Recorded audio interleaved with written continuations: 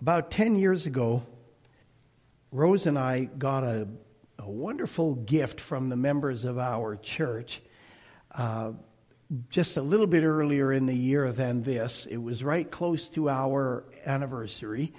And they gave us this wonderful gift. It was a night's stay at a beautiful, luxurious hotel in Whistler. And it's situated on a small lake. It's called Nita Lake Lodge, I think.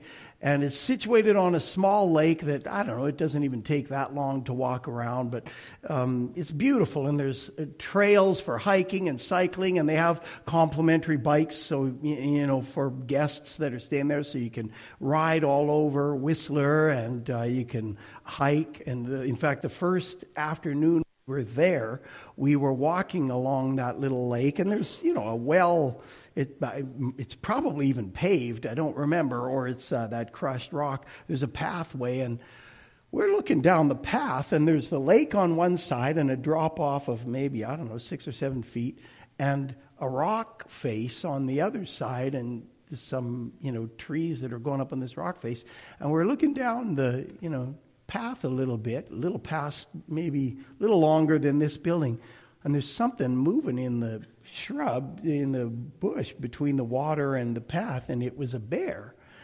And so we're going, I'm kind of thinking, okay, it's Whistler. I know it's right, that little hotel is not right in the town, but on the edge. And I'm sort of moving warily because the bear seems occupied with berries, you know, in that little bush. And Rose was behind me pushing me. She's pushing me forward. Yes, it was. She's got to push me from behind. Let's go. We'll go past it. It doesn't care about us. And it's like, well, then you go first. And, Anyway, we went by and, you know, we were kind of wary of the thing, but it really was interested in berries. And it was, you know, it was fairly small. A few others rode by on bikes. They didn't walk by. They went by at much greater speed than us. Anyway, we stayed at this hotel, and it was fine dining, and the room was like a suite with, you know, a fireplace, and it was just luxury, and it was beautiful. And the staff just extended themselves in every way to make guests feel like they were all VIPs. And it was a wonderful experience for us. And we felt like royalty. It was just a night, but it was just a blessing. We were there, you know, all that day, that night, and most of the next day until we returned to the reality of our routine lives. And, you know, where everyone knows that we're not VIPs. There is an issue with being treated that way. I notice a problem. When you're treated that way, I can get really used to it. Like, I would like it. I've never been in first class. How many people here have ever flown first class on a plane? Okay, not many. Okay, good. You're not lifting your hand because you don't want to be judged. I've never been in first class. In fact, even when I've looked that direction on a plane, they just say, don't even think about it. Get to your spot over the wing at the back, you know. But you get treated like a VIP, and it's kind of addictive. You could easily get used to that kind of treatment. And, you know, if people are wealthy enough and have enough authority, they are used to that. They can eat in places like that and stay in places like that regularly and get pampered like that. And I could see how you could develop a sense of entitlement. And sadly, I even remember hearing a minister of the gospel say one time something about flying first class, and he said, like a prophet of God ought to. And I thought, yikes. I agree. She's got this look like, you know, hey, if God blesses you, wonderful. and something happens. I've heard of that happening to people. Hey, we've got some kind of booking. We've got a spot in first class, and you get a blessing. Great. But to think that I'm entitled as a man, I feel right away like, uh-oh, danger, danger. There's warning bells going off at that point. But that's sort of the way of the world, that you climb up and you get that kind of treatment, and then you can get accustomed to it. This is what is mine, and I'm entitled to this, or maybe not entitlement, but an expectation of it. And that's sort of the way of the world. Those with wealth and authority are served by those with little or no wealth or authority, right? Jesus even said that. That's how it goes in the world. He said when his disciples were talking about those things, he said, among the Gentile nations, he says, that's how it is. These ones have those ones serving. And Jesus seems to point out very early on, the kingdom of God is not going to be quite like that. It's going to be different. Things are turned upside down, or on their side at the very least. So we're going to look at Jesus tonight and the way of the kingdom, connected to where we've been for the last 4 weeks from 1 Peter, talking about the end is near. Above all, keep fervent in your love for one another. And he says in that each one of us has received a special gift. Employ it in serving one another. That's how we express that fervent love for one another. So with that backdrop of our study of Peter's letter to the church and his appeal to us to express fervent love for one another through serving with the gifts that God supplies, with that backdrop, I want us to read, as you can see, Jesus serves up here. We're going to read John 13, 1-17. Now before the feast of the Passover, it was the day before, Jesus, knowing that his hour had come, that he should depart out of this world to the Father, having loved his own who were in the world, he loved them to the end. And during supper, the devil, having already put into the heart of Judas Iscariot, the son of Simon, to betray him, Jesus, knowing that the Father had given all things into his hands, and that he had come forth from God and was going back to God, rose from supper and laid aside his garments, and taking a towel, he girded himself about. Then he poured water into the basin and began to wash the disciples' feet and to wipe them with the towel with which he was girded. And so he came to Simon Peter. Peter said to him, Lord, do you wash my feet? Jesus answered and said to him, what I do you do not realize now, but you will understand hereafter. Peter said to him, never shall you wash my feet. Jesus answered him, if I do not wash you, you have no part with me. Simon Peter said to him, I love this. To Peter, that's an intolerable thought, that he would be excluded from anything with Jesus. So it's like, if he says, no, you'll never wash me. If I don't wash you, you don't have any part with me. Lord, not my feet only, but also my hands and my head. Jesus said to him, he who has bathed needs only to wash his feet, but is completely clean, and you are clean, but not all of you. For he knew the one who was betraying him. For this reason, he said, not all of you are clean.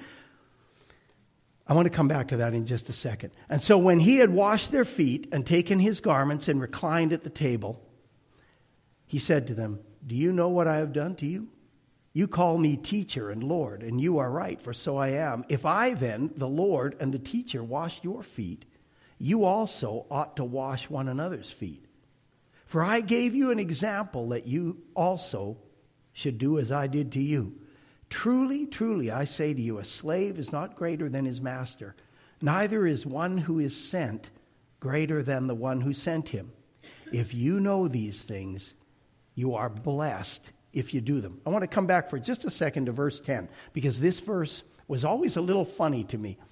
He says, Jesus said to him, he who has bathed needs only to wash his feet, but is completely clean, and you are clean, but not all of you. The first part of that, where he says, He who has bathed needs only to wash his feet. The idea here was if someone was invited to someone's house for dinner in this culture, they would bathe. They're coming for a meal, they're coming for a feast, is sort of the thinking. They would bathe. But because of the conditions of the roads and the kind of shoes they had were little more than some kind of a platform with some straps that held them on. So their feet naturally were dirty. Everything else is clean.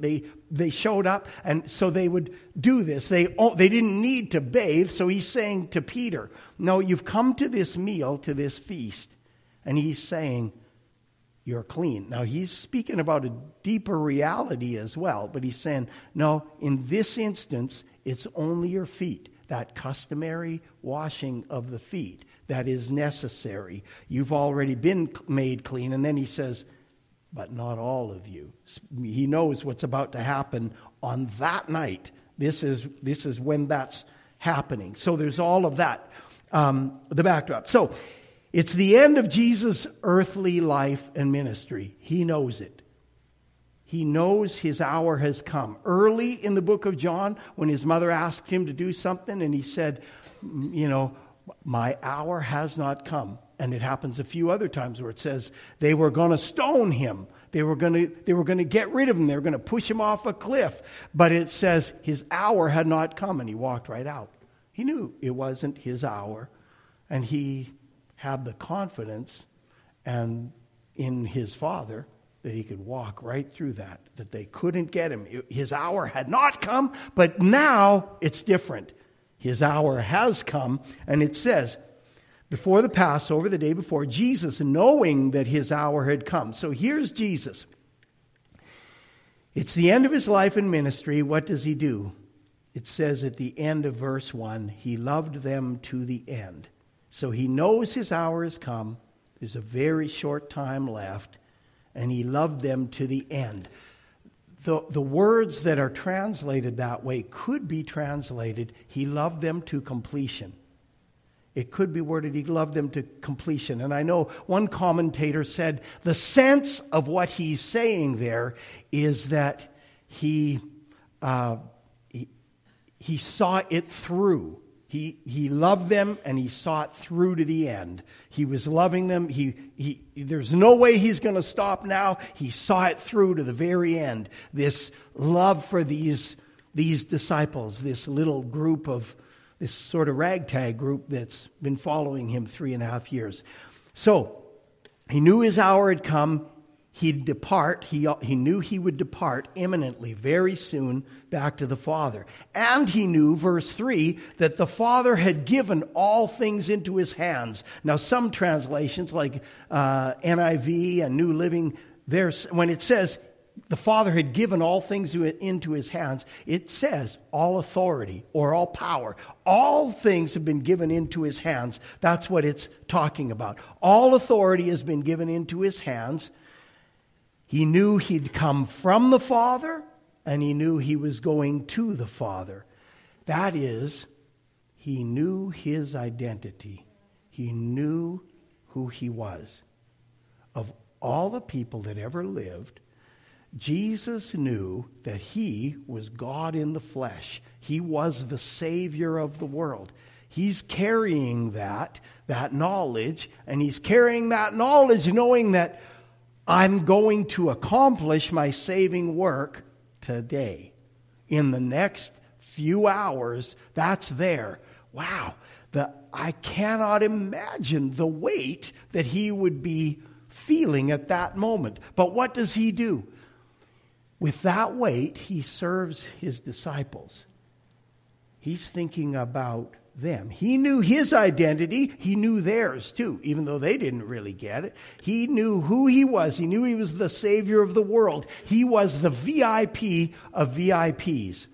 Before he did what he did, these things were in his mind. That's why it says 3 times, he knew these things. And it says like, Jesus, knowing this, did such and such. Jesus, knowing this, that was the backdrop for his and the motivation for his works. Now, one other thing to add here that Luke includes about the Last Supper, about this particular event, In Luke 22:24, if you're taking notes, Luke 22:24. Luke adds how the disciples that night had argued among themselves about who was the greatest. Now, I know that their argument had to do with who's the second greatest, ultimately, because there was no doubt they weren't that dumb. They knew, but it was who after Jesus is the greatest among us. And this is the day before Passover. It's like Christmas Eve. This is the big day on the Jewish calendar. And what they're having an argument about at the dinner is, or maybe prior to the dinner, is who's the greatest among them. Did it really matter who was the greatest? Did it really, especially in that hour? Jesus is about to be tried and crucified, put in a grave, and then rise from the dead. Did that really matter who was the greatest? Not really. But they obviously thought so. And I was thinking as I was preparing today, I wish we'd have been there to set them all straight. Yeah, yeah. But Jesus, who really is the greatest in every way, he gets up from the table. Now, that's taken place. Jesus knows all these things, but the disciples have had this discussion, this little argument. Maybe they're still kind of stewing about it, and one of them, Peter's thinking, obviously it's me. I was on the mountain of transfiguration with those other guys, but I'm the one that spoke and said, let's build a tabernacle for you and Elijah and Moses. And somebody else is thinking, John, but I'm the disciple whom Jesus loved. I was just leaning with my head on the chest of Jesus. Look how close I am. And, whatever. Somebody else is thinking something. But Jesus, who is the greatest, he stands up from the table, removes his outer clothes, his outer garments. That's actually why I had trouble finding the right kind of image. Even this one, he wasn't like that. Jesus, he took off his outer garment and was dressed like a slave, like a servant. And he wrapped a towel around his waist and assumed the station of a servant, or even, if we can bear it, of a slave, of someone who doesn't mean that the slave in the home was always ill-treated, but it means that he wasn't free to just leave at any time. He lived there, and that was his life. So customarily, if someone came to the home for a meal, water was available for the feet to be washed, like I said a moment ago. If a household had servants, this role of washing feet was the role of the lowest of them. That it wasn't like the head waiter said, well, here, let me put down the pasta for a minute and I'll come in. No, this was the lowest of the servants. Now, in this case, the one who is the highest, he is in fact God in the flesh, miracle of miracles. He takes the role of the lowest servant. And it's not just to teach them a lesson. No, it's part of loving them to the end. That was at the beginning of this. He's loving them. He wants to show them this, but he's loving them to the very end. I don't believe he was just doing it thinking, oh, this is going to be a great teaching for them someday. No, he's got a hold of their feet, and it's like he loves that person, and he's caring for them. I read when I was preparing about a military man who loved his platoon, his group of guys, so much that if he saw anybody limping and it had to do with, something on his feet, some kind of thing, that this guy would personally inspect. And they said they knew this leader, whatever his rank was, I don't remember. They knew that he didn't just have a bunch of guys working for him, but he cared about them.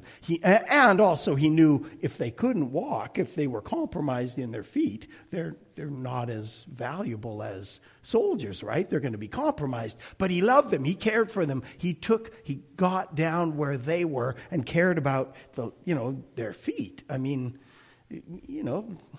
that's just sort of like the lowest part of you. And he's down there. But here's Jesus loving them, and he's loving his Father in doing it. This is an act of love for the disciples, but an act of love. It's out of love for God, wanting to honor God. So, out of love, God in the flesh is washing the feet of sinful, flawed, prideful, arguing about who's the greatest humans. He's doing that. And I don't know that I really ever saw it so much, but had myself in that position of thinking, walking with Jesus, seeing him do miracles, seeing him teach like nobody, one thing after another, calm the sea, it seemed like nothing's impossible for him.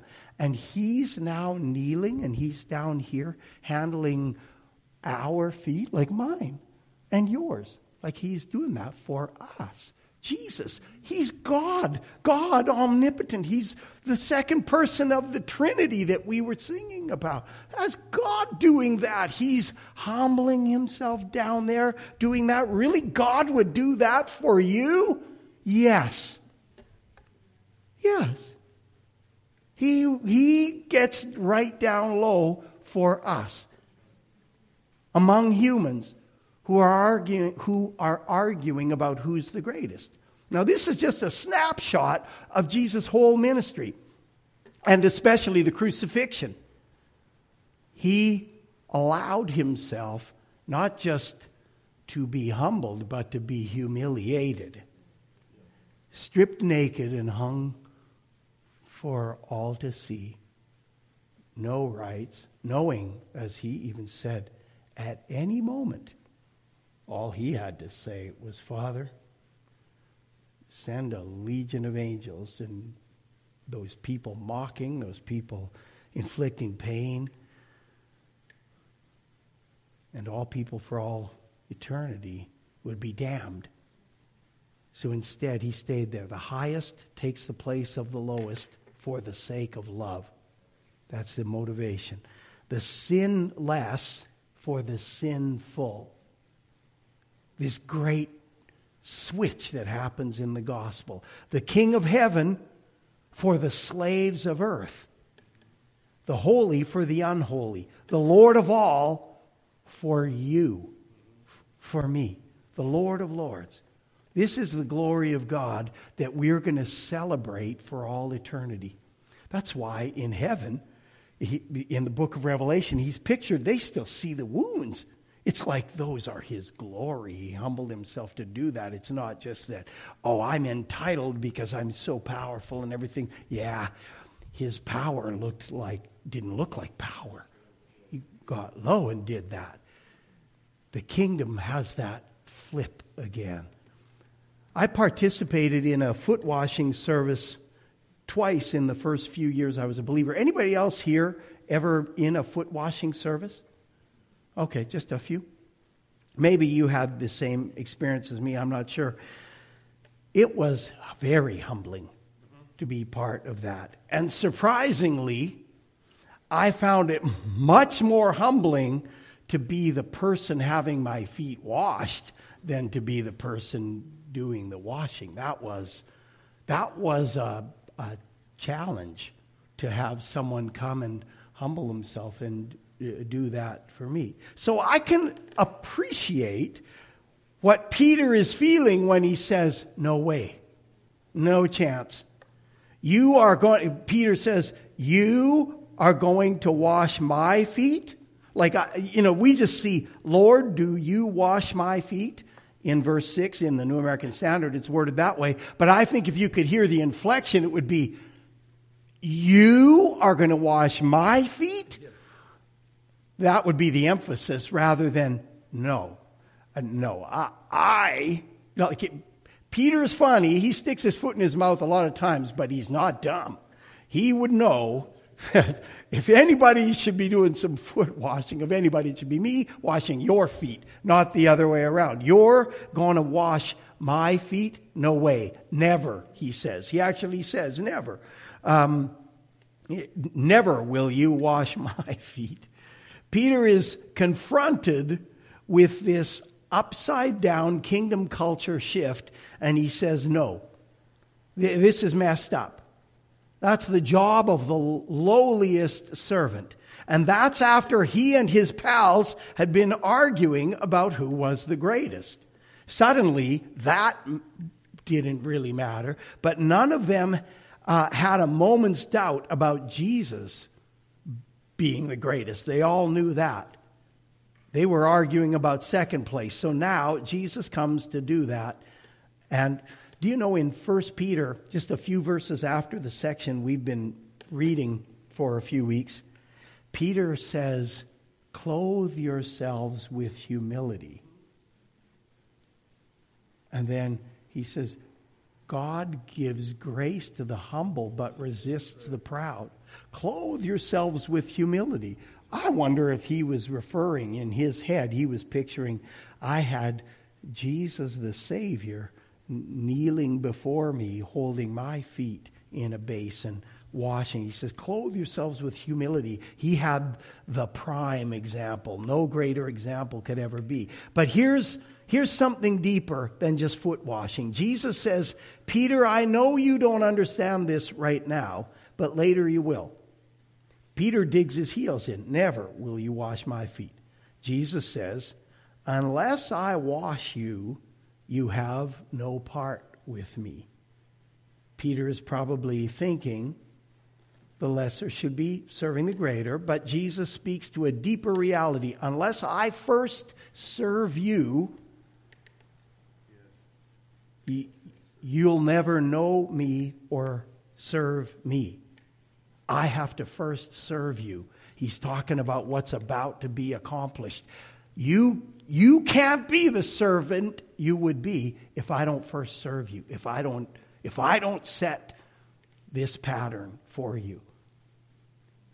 Jesus, after he has served us, and we're only qualified to know and serve Jesus after he has served us and washed us. If he didn't act as the great servant, then we wouldn't be saved. We wouldn't have an opportunity. Peter could have just accepted this and kept quiet, but again, I love him because he reminds me of you guys. He just had to say more. He says, okay then, if belonging to you is contingent upon being washed by you, don't stop at my feet, do my hands and my head. I wonder if he wasn't the first one in the lineup. Here's this murky water with some stuff floating around in it, and Jesus says, okay, let me get behind the ears. Gross. Who would want this? But Peter, he's that kind of guy. He's sort of all in, right? I mean, I love him for it. I love that he's like, okay, Jesus, if being washed by you is what it costs, I want it all. Give me the full treatment. Then he says the thing about, no, it's only your feet. So, verses 12 to 14, let's read this. He goes on after he explains about, we don't need to wash everything. So when he had washed their feet and taken his garments and reclined at the table again, he said to them, do you know what I have done to you? You call me teacher and Lord, and you are right, for so I am. If I then, the Lord and the teacher, wash your feet, you also ought to wash one another's feet. A lowly job. I wash your feet, a lowly job. You should do the same for one another. The vital thing is not foot washing itself, because especially in our culture, it doesn't hold the same meaning. It's a symbolic thing and it's humbling, but we don't have the same need for that they did in that culture. The condition of the walkways and the roads, the kind of footwear they had, that really meant something for them. I'm not even sure. I have heard people, suggest things that might be the equivalent of foot washing in our culture, and I haven't yet heard something that quite equals that. I've heard lots of things, and there are lots of ways we can humble ourselves and serve, doing kind of, humble tasks or menial tasks or things that would,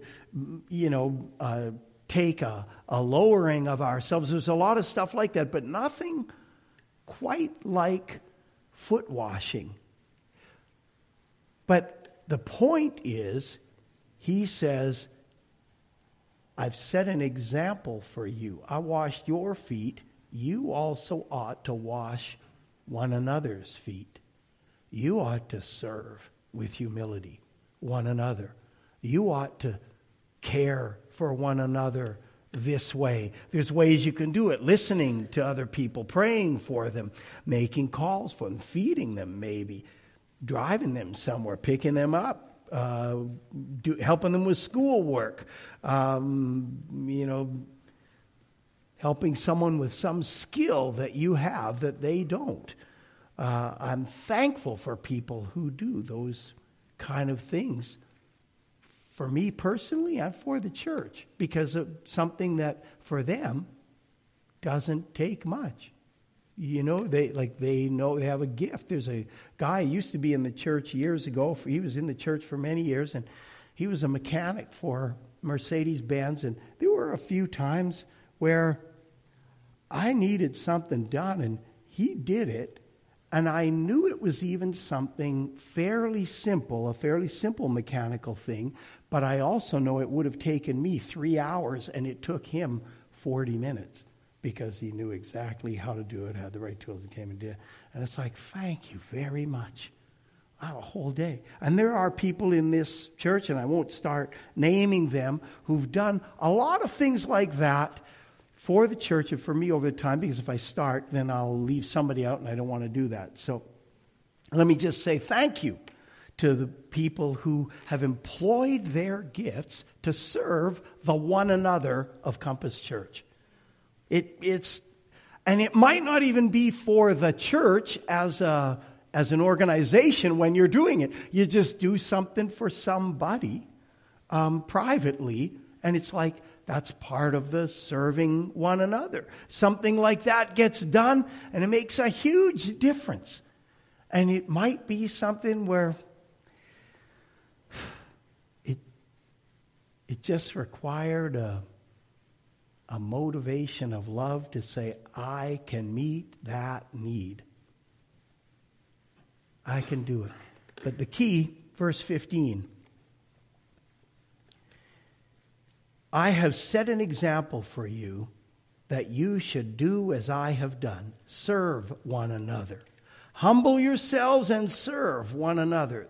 He already said, I'm your teacher and Lord. That's true. But he did it anyway. The kingdom of God is ordered this way. The leader is the servant, right? Jesus says that in other places. The greatest is the least. You want to be the greatest? You be the least. I can't imagine it was lost on them that they had that argument earlier. And that it was probably, we were talking about that. And here's Jesus saying that. The way higher is lower. The way higher in the kingdom. Jesus says in Matthew 20:28, the Son of Man did not come to be served, but to serve. The Son of Man. He didn't come to be served, but to serve. And he carries on and explains, to give his life as a ransom for many. I'm going to serve in the meanest, and I mean mean in the sense of low, in the lowest, most challenging, most humbling way possible. The Son of Man did not come to be served, but to serve, and to give his life a ransom for many. I came to serve. Follow my example. He's pushing the people of God. He's pushing his disciples. That's who's hearing this. My pastor, when I lived in Edmonton before I moved here, my pastor said this thing one time. He had a bunch of new people all came into the church. I was part of that wave of young people. And there was a group of us that were musicians. And we all came in at the same time. One of them I knew. We came in together. And then his brother-in-law had just arrived at the church too. Fantastic testimony of how God touched him and did miracles to bring this guy in.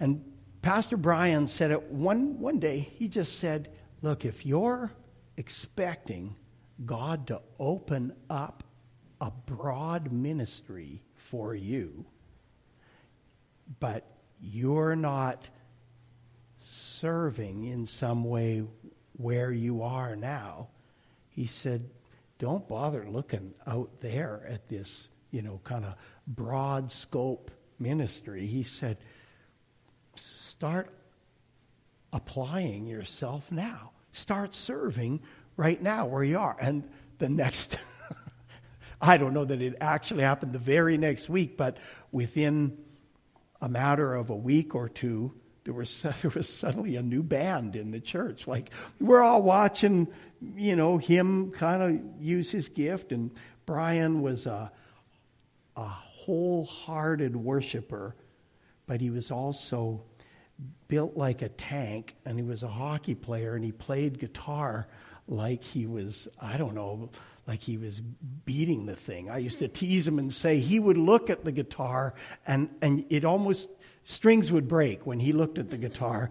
And it was like, if it was on the stand, Brian would look at it, and I think you could see the guitar kind of go, lean over. He was but he was a wholehearted worshiper. I feel like I was so blessed to have him as an example in that. But myself and two other musicians started playing right away. He said that thing, and, it wasn't like I had a dream of a worldwide ministry, but it was a word of conviction that, hey, now's the time to serve. Here's the place to serve. You can start where you are. You might be thinking that God's going to open something up for me, but start here. Serve one another. Like Jesus says, I've set an example for you that you should do as I did to you.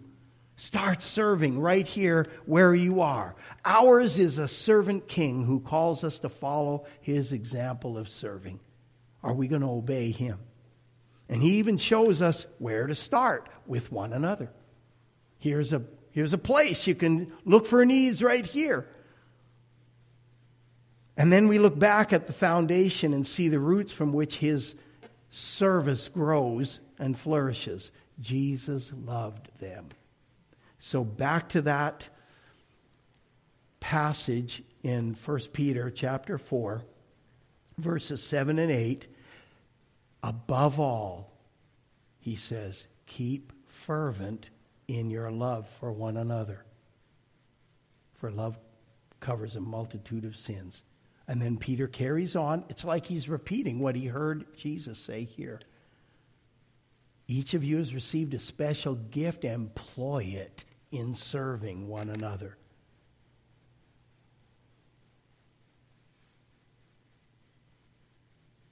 I think sometimes keeping our love fervent will happen when we are employing our gift. Rather than, out of love, I've got to use it. No, I think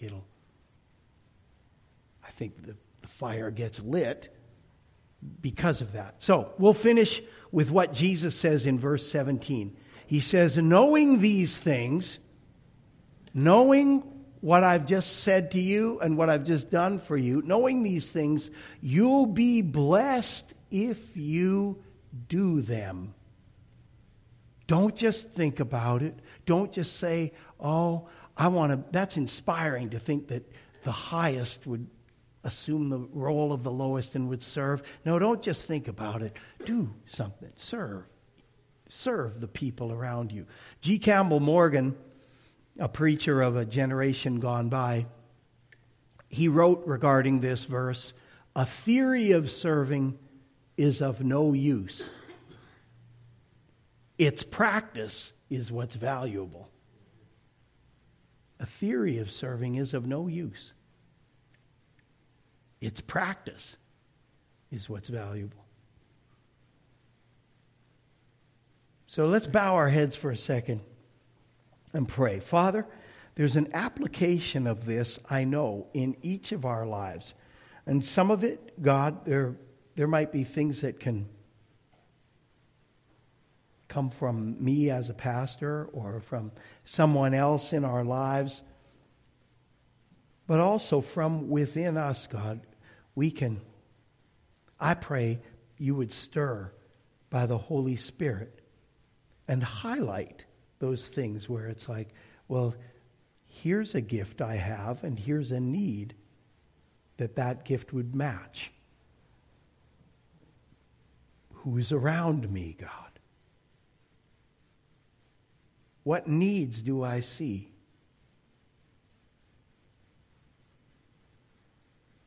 If I can't meet that need, God, do I know someone else who can? And I might serve by being a middleman in some things.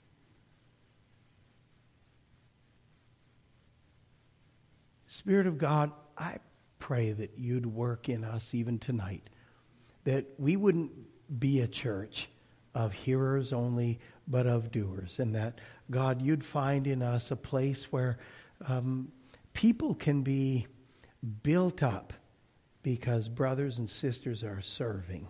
Brothers and sisters are living examples of what Jesus did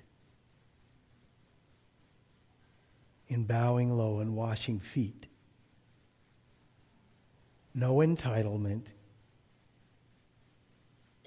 no job too low,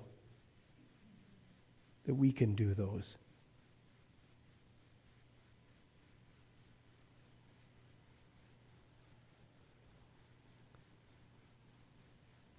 Thank you, God. God, I pray for encouragement in these things. If there's any sense that this is